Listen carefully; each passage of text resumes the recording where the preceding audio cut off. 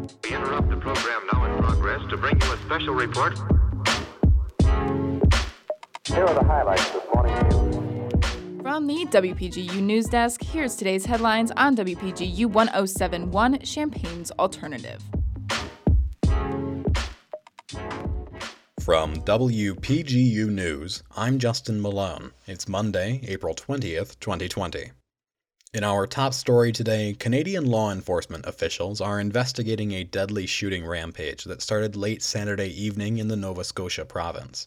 The gunman evaded capture for 12 hours as he moved across northern Nova Scotia disguised as a member of the Royal Canadian Mounted Police. The suspect was killed during an exchange of gunfire with law enforcement late Sunday morning.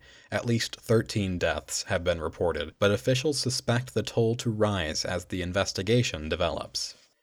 Locally, Champaign's Unit 4 school district announced over the weekend its plans to comply with the governor's closure of all Illinois schools for the remainder of the semester. In a statement to families and staff, Superintendent Susan Zola said remote learning will continue, along with the district's food delivery program, until the end of the school year. The announcement also revealed that despite already distributing nearly 2,000 Chromebooks, the district is still working to bring necessary technology to students.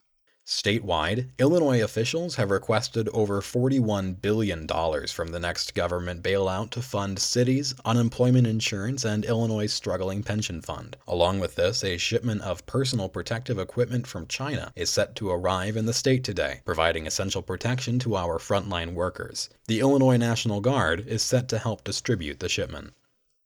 Nationally, protests against stay-at-home orders have broken out across the country. Activists in numerous states are demanding that their respective economies be reopened and non-essential workers be allowed to return to work. Despite the recent pleas from officials for citizens to stay at home to assist in flattening the curve of COVID-19 cases, interest groups concerned about the economic impacts of an extended quarantine have held rallies in Virginia, Texas, Ohio, California, Kentucky, and Michigan, with more planned over the next week. While popular opinion on the protests has mostly been split, President Trump tweeted in support of the protest in Virginia, calling on activists to, quote, liberate their state.